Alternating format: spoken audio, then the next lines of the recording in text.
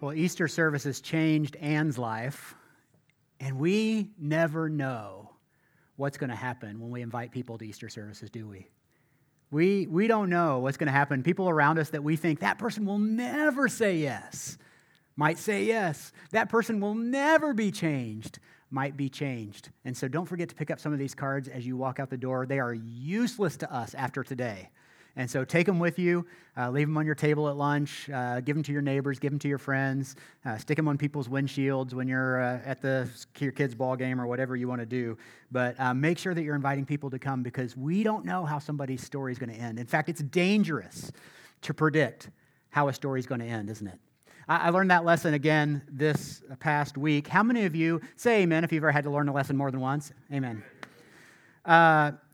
This past week, on Sunday night, I was sitting on my couch watching basketball, and I was feeling pretty smug about my bracket because so many of my friends that were in the same bracket had lost their championship team or their both of their finals teams or all three of their four final four teams, and I was still sitting pretty, and both of my teams that I had going to the championship game were in good shape, and in fact, at 10:30, on Sunday night, I tweeted this. You can see this. Still feeling pretty good about my pick of Xavier to win it all. So I'm going to go to bed now and pray they don't collapse. Okay, good night. And I tweeted that, and then I went to bed. Xavier was up by 12 with about 9 minutes left in the game, and I felt pretty good about that. If you watched the rest of that game, you know what happened. I don't know if Xavier collapsed or if Florida State just poured it on, but obviously they fell apart. And in any case, just another case of the come-from-behind Cinderella story that all really defines March Madness. That's why they call it madness, right? It's why we love this time of year if you're a basketball fan. But it reminded me it's dangerous to try to predict how a story is going to end.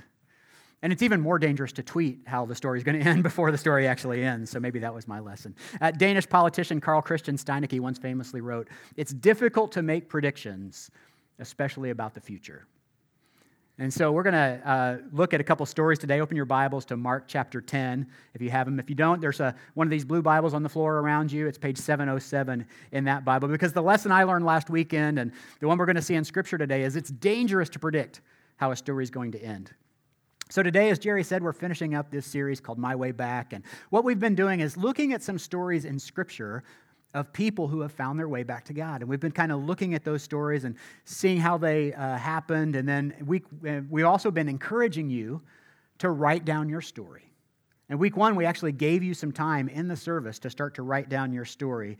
And we've also encouraged you to write down or to record your story on video, which may be a little intimidating for you. But I tell you, on Friday night, our connection group, we sat around and we went around the room and just shared everybody's My Way Back story. And it was really, really encouraging to hear. And so that's why we're doing this. We're sharing those with our church. So we're encouraging to record them on video in 2 minutes or less and send them to mywayback@genesischurch.me, mywayback@genesischurch.me. Many of you have done that. We're featuring them on our Vimeo page, which is vimeo.com/churchgenesis. If you missed all that, there's information at the Info Hub on where to put those. But if you go out there now, there's about 35 or 40 My Way Back stories there. So you could spend some time. You could spend a good hour, 15 hour and a half watching My Way Back stories from people at Genesis Church. Stories like Anne's that are a little more produced, and then stories like mine and many others that are out there that were just recorded on an iPhone. And we're going to keep posting those. You don't have to, because this series is ending today, you don't have to stop with that. We're going to continue receiving those stories and posting those stories. And so we'd love for your hearts to be encouraged by those stories. But as we close this series today and prepare our hearts for Easter, I want to look at two more stories from Scripture. In fact, two places in the New Testament we're presented with two men with quite different backgrounds. And most of us, acting out of our flesh, we would definitely look at their respective stories, and I think we in our hearts could pick which one would end up in heaven and which one wouldn't. But as we know, it's dangerous to predict how a story is going to end. And so the first of those stories happens here in Mark chapter 10, where we're presented with this wealthy young man who appears to have it all together. And he runs up to Jesus to ask him a question. Mark 10:17 is where we'll start. As Jesus started on his way, a man ran up to him and fell on his knees before him. "Good teacher," he asked, "what must I do to inherit eternal life?" "Why do you call me good?" Jesus answered. "No one is good except God alone." Now, I want you to notice the posture of this man. He clearly believes there's something special about Jesus. He runs up to him and he falls down on his knees. And then he calls him good. And Jesus says, "There's no one good except for God. Why do you call me good?" So this man clearly sees something in Jesus that he doesn't see in other teachers. He doesn't see in other people in the world. So you know that he's got some respect for this teacher, right? Jesus says, "You know the commandments. You shall not steal. You shall not commit adultery, or you shall not murder. You shall not commit adultery. You shall not steal. You shall not give false testimony. You shall not defraud. Honor your father and your mother." "Teacher," he declared, "all these I have kept since I was a boy." Now, this is either one good dude or he's a lion. You know what? And so we don't know which one it is, but we could do a whole sermon about that. But we're just going to assume that this is a good dude. He's kind of stuck by his guns his whole life. He's been a good moral actor. And so he says, "I've kept all these since I was a boy." Jesus looked at him and loved him. This is so important. Think about this. When we bring our stuff to Jesus, this is the posture he takes with us. You know, how would it change your mind about who God is, about who Jesus is, if you knew when you brought your junk to him, what he does is he looks at you and loves you? You know, so many times we think when I confess something that's going on in my life, when I bring my stuff to God, when I pray to him and tell him what's really happening in my heart, God's going to judge me. He's going to not like me. He's going to not understand. But Jesus, this man brings his stuff to Jesus, and Jesus looked at him and loved him. It's so instructive for our lives. And then he says this, "One thing you lack," he said. "Go sell everything you have and give to the poor, and you will have treasure in heaven. Then come follow me." Now we look at this and we think, now here's a good guy. He's a good dude. He's from a good family. He's never been in trouble, never done anything wrong, apparently never sinned, right? He's a good guy. We might trust him to sell us a car. We might trust him to invest our money for us. We probably even want him to marry our daughters, right? This is the kind of guy this is. He always does the right thing. He always says the right thing. He's probably funny and charming too. He probably has deep blue eyes that when you gaze into them, they're like the pools of the ocean. He's like the Chris Pratt of first century Palestine, right? Here's this guy, and you just know, because he always does everything right, you just know he's going to do what Jesus challenges him to do, right? He's going to take that next step. Verse 21, Jesus looked at him and loved him. "One thing you lack," he said, "go sell everything you have and give to the poor, and you will have treasure in heaven. Then come follow me." And look at this, verse 22. At this, the man's face fell. He went away sad because he had great wealth. This story doesn't end like we think it should. Right? In fact, if you were watching this in a movie theater, you'd probably walk out upset because the movie didn't end the way you think it should end, just like you did with La La Land, right? You walk in, the guy's supposed to get the girl's supposed to get the guy's supposed to stop and go follow Jesus, and it doesn't end how you think it's going to. In fact, I think this is one of the ways that we can know that Scripture is true, that it's real. Because if this was some fairy tale, everybody that encountered Jesus would be changed for the better. They'd drop all their bad habits. They'd walk with him for the rest of their lives, and everybody would live happily ever after, right? Jesus would just sprinkle some magic fairy dust on people, and they'd all be perfectly obedient. But that's not what happens. We see several stories like this one of real people with real encounters with Jesus that decide in the end to turn away. I wonder what happened to this rich young man. You know, one of the things we see from this story is Jesus challenged him in a unique way, a way that was unique to him. He gives him this challenge. He says, go sell everything you have and give it to the poor. Now, that's not a command for us in Scripture. There's nothing that says in order to inherit the kingdom of heaven, we have to sell all our stuff and give it all away to the poor. This was a unique challenge to this man because Jesus looked at him and he saw his wealth and he said that wealth has a hold of this guy's heart. And so if I'm going to get his attention, he's going to have to do this. Jesus always challenges us in a way we don't expect. And that's what happened to this rich young man. And so I wonder what happened after this. I wonder if he went home and looked at his great wealth. I always picture it like Scrooge McDuck in DuckTales. Like he's got it all piled up, all the coins, and he goes diving in it through it? I wonder if he went home and goes, man, I'm glad I made that choice. And he rolled around and made coin angels, on his bed. I wonder if that's what happened. Or do you think he went home and he looked at his wealth and he fell to his knees and he started to weep because he knew he had made the wrong choice? I still believe that this man was changed by his interaction with Jesus. We never get to hear the end of the story, but I wonder, just using my sanctified imagination, this is not from Scripture, don't write this down, but I wonder if this man, we don't see him later in Scripture, but he's not identified as the same guy. I wonder if he's not one of the men who was supporting Jesus' ministry later in his life. I wonder, maybe this is Joseph of Arimathea, who gave Jesus the tomb that he was laid in. I don't know. That's not in Scripture. That's just me. But I wonder if this man, I believe this man had to be changed for the better from his interaction with Jesus. But at this point, he walks away. I believe everyone who has an encounter with Jesus is changed by it. But not everybody will turn it into a my way back story. Now, I want to contrast that with the story of another man we see in the New Testament. We meet him in some of Jesus' last moments on earth.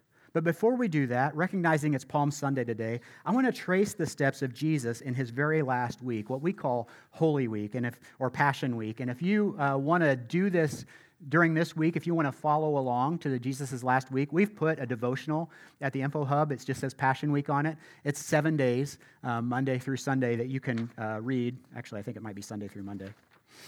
Sunday through Monday, Sunday through Saturday, next Saturday. And there's 7 days of devotional there. If you want to pick that up at the Info Hub, you can do that. But I just want to walk quickly through the events of the last week of Jesus' life. So on Sunday, today, Palm Sunday, Jesus sends 2 of his disciples to go retrieve a donkey, a colt, actually, of a donkey. And he rides into the city of Jerusalem in preparation for the Passover festival. Now, Passover is an important holiday for the Jewish people. It's probably the most important holiday. It was there to celebrate the passing over of the Jewish people, the faithfulness of God when they were being held captive in Egypt. And so remembering when God led them out of slavery back in the days of Moses. And so for the most devout Jews, they would have headed to Jerusalem every year to go to the temple, the one temple that existed in Jerusalem, and made a sacrifice. We know that Jesus was from a devout family because we see in Scripture that every year his family would go to the temple during the Passover. Now, the days prior to this happening, Jesus riding into Jerusalem, he had been spending some time in the Judean wilderness, which is an area of where there aren't any cities outside of Jerusalem. He was teaching, he was healing people. The crowds had started to gather. I mean, remember, there are people coming in for the Passover. There are people that live in Jerusalem, and there are probably that are just hanging around in the wilderness. And Jesus is teaching, he's healing. These people start to follow Jesus. And so as he rode into Jerusalem on this little colt, let's just take a moment to take in the irony of this. All of the religious leaders and the priest probably rode into town on their big horses, their stallions, and here comes the Savior of the universe, the Son of God, riding in on this little colt of a donkey. How unexpected is Jesus? He didn't even have a saddle. The disciples put their coats over the donkey so Jesus would have a place to sit. And so he rides into town, and these people crowds had gathered around him in the wilderness, and people are throwing their coats on the ground in front of him, and they're cutting palm branches off trees, and they're throwing them on the ground, and they're waving them at him, and they're shouting, "Hosanna to the Son of David." Hosanna means save us. Hosanna to the Son of David. Blessed is the one who comes in the name of the Lord. Hosanna in highest heaven. That was on the Sunday. That's why it's Palm Sunday, the palm branches. He goes in, he looks around the temple, but it's getting late. And so he heads back out to Bethany. What you see when you read the account of Holy Week is Jesus isn't staying in Jerusalem. He goes into Jerusalem during the day, and then he heads back out to Bethany. And again, we're not told this in Scripture, but it's my firm belief that he's staying with Lazarus, who he had just raised from the dead not long ago, and his sisters Mary and Martha. Their home is in Bethany, and we know they were close friends. And so he's coming back out to Bethany during the night and going back into Jerusalem during the day. This is important to know because we know there are people in Jerusalem that were out to get Jesus, and they may have gone to get him during the night had he not gone outside the city. So he goes back out to Bethany. On Monday, he heads back into the city. And where does Jesus go? Well, he goes back to the temple. He goes to the place where the pilgrims, are coming into town. Most scholars estimate there could have been between 300 and 400,000 pilgrims coming into Jerusalem during Holy Week every year. 300 to 400,000 people who were coming in to make a sacrifice. And because they were traveling from long distances, many of them didn't bring animals with them to sacrifice. So fortunately, there's a place set up just outside the temple where you can go buy an animal for sacrifice at only several times the market price. It's a little bit like going to the Disney store at Disney World, right? So it's much more expensive than you expect, but they're there, they've got your attention, you're there for a reason, so why not charge you whatever they can? That's what people are doing in the temple courts. But the Jewish people couldn't pay for religious items with Roman currency. And this area where most of the Jewish population lived was controlled by the Romans. And so for day-to-day transactions, they would use Roman currency, Roman coins, with Caesar's picture stamped on them. But it was against the Jewish law to use Roman currency for religious purposes. It was considered an abomination. So what they would have to do is if they were going to buy an item to sacrifice to God, they would first have to change their money from Roman coins to the Tyrian currency, which is the currency that was specifically coined for religious purposes, and then buy their sacrifice with Tyrian currency. Now, fortunately, also, there were people set up in the temple courts, very conveniently, to change your Roman coins for Tyrian currency. They were the money changers, right? And so Jesus sees this happening. He sees people exchanging coins at this exorbitant exchange rate, and he sees people charging for sacrifices at this exorbitant price, market price, and he's angered by this injustice, and he starts turning over the tables and yelling at the money changers and the vendors saying, "You're turning the house of prayer into a den of robbers." And he goes back out to Bethany that night. And on Tuesday, he goes back to the temple. And while he's there, his disciples draw his attention to the buildings. Look at these magnificent buildings in the temple, Jesus. And then Jesus predicts, he prophesies that these buildings will be torn down. Now, this isn't the time where he says you could tear these buildings down and in 3 days they'll be rebuilt. That was when Jesus was predicting his death and resurrection. That was a different time. But this time he says the temple is going to be destroyed. And that actually happened. In 66 AD, the Romans marched into Jerusalem and destroyed the second temple. But while Jesus is there, he's teaching and he's healing. And he has a confrontation with the elders and the rulers. And they ask him, "Where do you get the authority to teach like this? Where do you get the authority to heal like this?" And so Jesus turns it around on him, as Jesus often does. And he asks them a question. And they want to answer his question. But they look around and they see the people. And they know that the people think that Jesus is a prophet. And the people are getting stirred up. And so the rulers and the elders refuse to answer Jesus' question. And so they walk away. And then Jesus starts quoting scripture to them. And one of the things he says is, the stone the builders rejected has become the cornerstone. That's from the Old Testament. And what he's saying is, hey, I'm the one that you rejected, and pretty soon I'm going to be the thing on which this whole kingdom of God is built. So he goes back out to Bethany, where he's reclining at dinner. And he has his feet anointed by a woman with perfume. This is not the time that he was anointed by a sinful woman who was in the Pharisees' house. That's another event. But this time, he's in a friend's house, and his feet is anointed by this woman with perfume. And Judas sees this, and he thinks it's such a waste. And his switch is flipped in his head, and he decides, I'm going to sell him out. And Judas decides that he strikes a deal to betray Jesus for 30 pieces of, get this, look at the irony, of Tyrian silver. The very same coins that the money changers were exchanging in the marketplace. On Wednesday, oddly enough, we have no account in Scripture of what happened on the Wednesday of Holy Week. Probably they're making preparations for Passover dinner, because on Thursday at sundown, Passover starts. And Thursday evening, Jesus gathers in an upstairs room with his disciples to eat, and it's there that Jesus shows them what it means to serve one another. When before dinner, he takes off his tunic and he wraps a towel around his waist, and he goes around and he washes the disciples' feet one at a time. And then they celebrate the Last Supper, which we celebrated earlier by taking communion together. And after supper, they start this walk to the Garden of Gethsemane, where Jesus often went to pray. And it's on the way to the Garden of Gethsemane that Jesus stops, and he gives them this lesson about the vine and the branches. He says to them, if you remain in me, and my words remain in you, then you will bear much fruit. But apart from me, you can do nothing. And then they continue walking and they get to the Garden of Gethsemane, and Jesus senses the end is near. And he falls to his knees and he prays, "Father, if it's possible, take this cup from me." And sweat falls from his skin like drops of blood. But still, even in his anguish, he declares, "But not my will, God, but yours be done." And then Thursday night, Judas shows up with an armed crowd to arrest Jesus. And there's a scuffle, there's some conflict. And one of the disciples takes out a sword and cuts off the ear of one of the guards that's come to arrest him. And Jesus says, "Put your sword away." And he heals the ear of the soldier. And then he's arrested and he's taken to face the high priest. And they put him on trial. It's a mockery of a trial. People lie and give false witness about Jesus.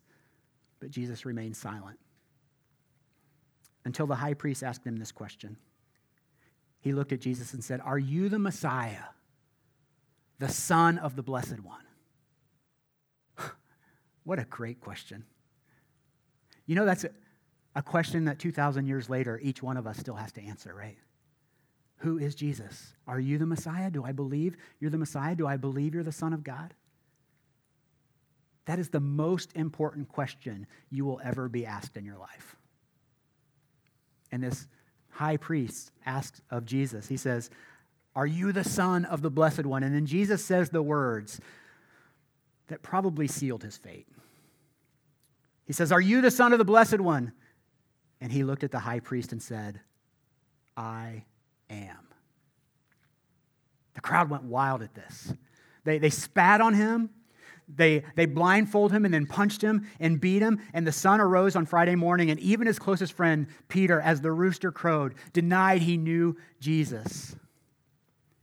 And then very early in the morning, they dragged Jesus to stand trial before Pontius Pilate. He was the Roman governor put in charge of this region. And Pilate wants to set Jesus free. He says, "What crime has this man committed that we should punish him?" And Pilate asks the crowd that, but they only shout back, "Crucify him!" And so Pilate finally gets fed up with just dealing with this crowd, and he steps back and he symbolically washes his hands to show that he's free of guilt, and he turns Jesus over to the crowds. And in Scripture it tells us they flogged him. And we hear that word flogged, and it kind of sounds funny to the ear. It's kind of funny to say. It almost sounds harmless. But it doesn't really reflect or communicate what happened. What they would do is they would take a whip that was woven together of several leather strands, and to the end they would tie shards of broken pottery, or sometimes animal teeth, or thorns, or sharp stones, or anything that might tear the flesh, and they would whip the victim's bare back until the skin starts to tear. And then once the flesh was torn, they would keep whipping until it tore down to muscle, and then after the muscle, it would get down almost to the bone. It was brutal. So Jesus was flogged, and a crown woven out of sharp thorns was thrust on his head. And then the cross was placed on his back, his torn, shredded back. And he was made to carry this up a hill where he would be crucified. And then once he was there, a single nail was driven through each of his wrists to hold his arms to the cross, and then one to hold both feet to the bottom of the cross. This was a brilliantly torturous means of execution. When the body would sag down off the cross, it was almost impossible to breathe. Your lungs would collapse, and to open up your lungs and to get a breath, you would have to push against that painful nail that was driven through your feet, and it would shoot a sharp pain up your leg. And this cycle was repeated until eventually the victim would just get tired of having that pain shoot up their leg, and they would suffocate. Now, here's the thing. All that pain, all that suffering, that death, Jesus didn't deserve that. I did. He's not the one who rebelled. I do. I do all the time. Jesus only ever did what his Father God told him to do. I disobey him often. Jesus took every one of God's promptings and was obedient to it. I turn away. The death that Jesus suffered was meant for me. He took my place. He took your place. And he did it so that all of us could have eternal life with God. Earlier, I told you we were going to meet two men with two different backgrounds. We met one in the rich young man, and the other one has his encounter in this moment with Jesus right at the end of his life. In fact, he's hanging on the cross next to Jesus in both of their final hours of life. We first run into him in Luke chapter 23. It says this, 2 other men, both criminals, were also led out with him to be executed. When they came to the place called the Skull, they crucified him there along with the criminals, one on his right and the other on his left. One of the criminals, verse 39 says, one of the criminals who hung there hurled insults at him. "Aren't you the Messiah? Save yourself and us." He's not the one we're concerned about right now. But the other criminal rebuked him. "Don't you fear God," he said. "Since you are under the same sentence, we are punished justly, for we are getting what our deeds deserve. But this man has done nothing wrong." And then he said, "Jesus, remember me when you come into your kingdom." Can you believe the nerve? The audacity of this guy, this common criminal who waits till the very end of his life after everything that he's done and has the boldness to pray, to beg for mercy. I mean, look at his sentence right before that. He says, "We are punished justly, for we are getting what our deeds deserve." This guy deserves death. He deserves to die and to face eternity separated from God for what he's done. But remember, it's dangerous to try to predict how a story is going to end. And the next thing we see is Jesus in his final act of compassion after a really, really hard 24 hours.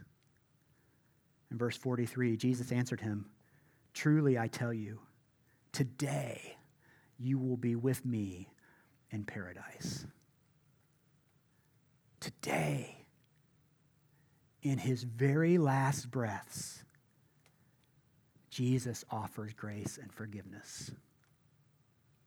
And in his very last breath, this man, this common criminal, is able to see the grace and mercy of Jesus in action. The very same grace and mercy that was offered to the rich young man, but he walked away. But this thief or this revolutionary, we don't know what he's done. We just know that he's a criminal, and we know that it's severe enough to have warranted a death sentence. He's not the guy we want to buy a car from. He's not the guy we want to marry our daughter. But this guy submits to Jesus as Lord while the rich young man walks away. It's not at all like we would have predicted. Friends, this is a great reminder for me that it's not over till it's over. That if you're still breathing, there's still time to see the grace and mercy of God at work in your life. If your husband or your wife is still alive, there's still time to see the grace or mercy of God in them. If your child or your parent or your brother or your sister or your friend is still alive, there's still time for them. We can't possibly predict how someone's story is going to end. In fact, we get in trouble when we do, because his ways are not our ways. As the heavens are higher than the earth, so his ways are higher than our ways. Man looks at what's on the outside, but God sees what's on the inside, which is a problem for us. Because for some of us in this room, our story is this: I've always been a good person. I've always done the right thing, and so me and God are good. But that's not what Scripture tells us. The Bible tells us that no one is righteous, not even one, that we all deserve the wrath of God. But for the criminal on the cross, Jesus took that wrath that he deserved. But the rich young man, he had to face the wrath of God. Now you may think, what wrath? He got to walk away and keep all of his stuff. But sometimes the wrath of God is him giving us what we want. Sometimes the wrath of God looks exactly like him turning us over to our own desires. If you don't believe me, just read Romans chapter 1. But there's good news. His grace is sufficient for you. There is grace enough for everyone. There is mercy enough for everyone. God is not slow at keeping his promise. Instead, he is patient with you, not wanting anyone to perish, but everyone to come to repentance. He is slow to anger and abounding in love. I'm getting ready to start preaching here. Therefore, if you confess with your mouth that Jesus is Lord and you believe in your heart that God raised him from the dead, you will be saved. And for so many of us in this room, that's our story. We've come to that point where we had to confess with our mouth that Jesus is Lord, and we believe in our heart that God raised him from the dead, and we were saved. That's my way back story. That's your my way back story. And as we see with this criminal, every my way back story has to go through the cross of Jesus. We all have a story. Not everyone has a my way back story, because Jesus will challenge us in ways we never expect.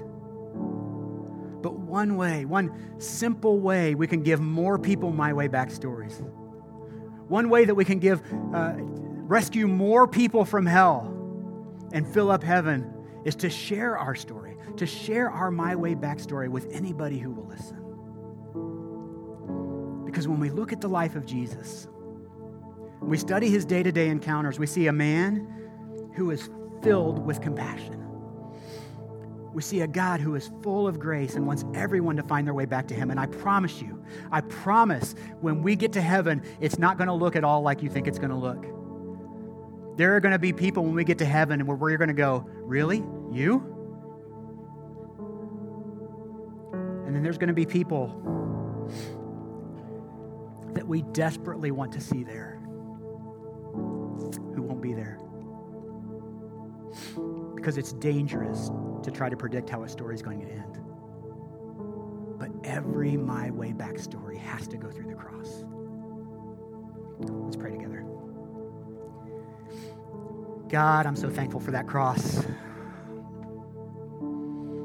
I'm so thankful that you shared this story, that even in his last moments of life, Jesus was there offering compassion and grace and mercy, even through the pain, even through the hardship, even through the heartache, even through his friends deserting him and denying him, through no one believing him, through the pain and suffering that he had to endure the last 24 hours of his life, that he's there with the grace and compassion. I'm thankful that Jesus looks at us and loves us instead of looking at us and judging us.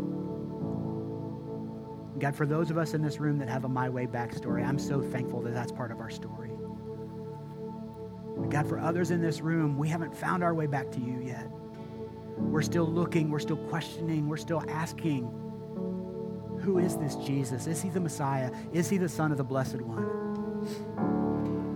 God, I pray for revelation this week in our church and outside these walls, for people who are inviting, people who we've been praying for, people who we're investing in, Lord, that you would reveal yourself in a new way to them, that they would see the grace and mercy of God in this week. And I pray for great movement of your Spirit across Hamilton County this week, God, that you would show yourself in a new way to people who haven't found their way back to you. And I know that the cross of Jesus is powerful enough to do that. I believe that. And I know those of us in this room believe that, God. We trust that to you. We pray all these things in the name of Jesus.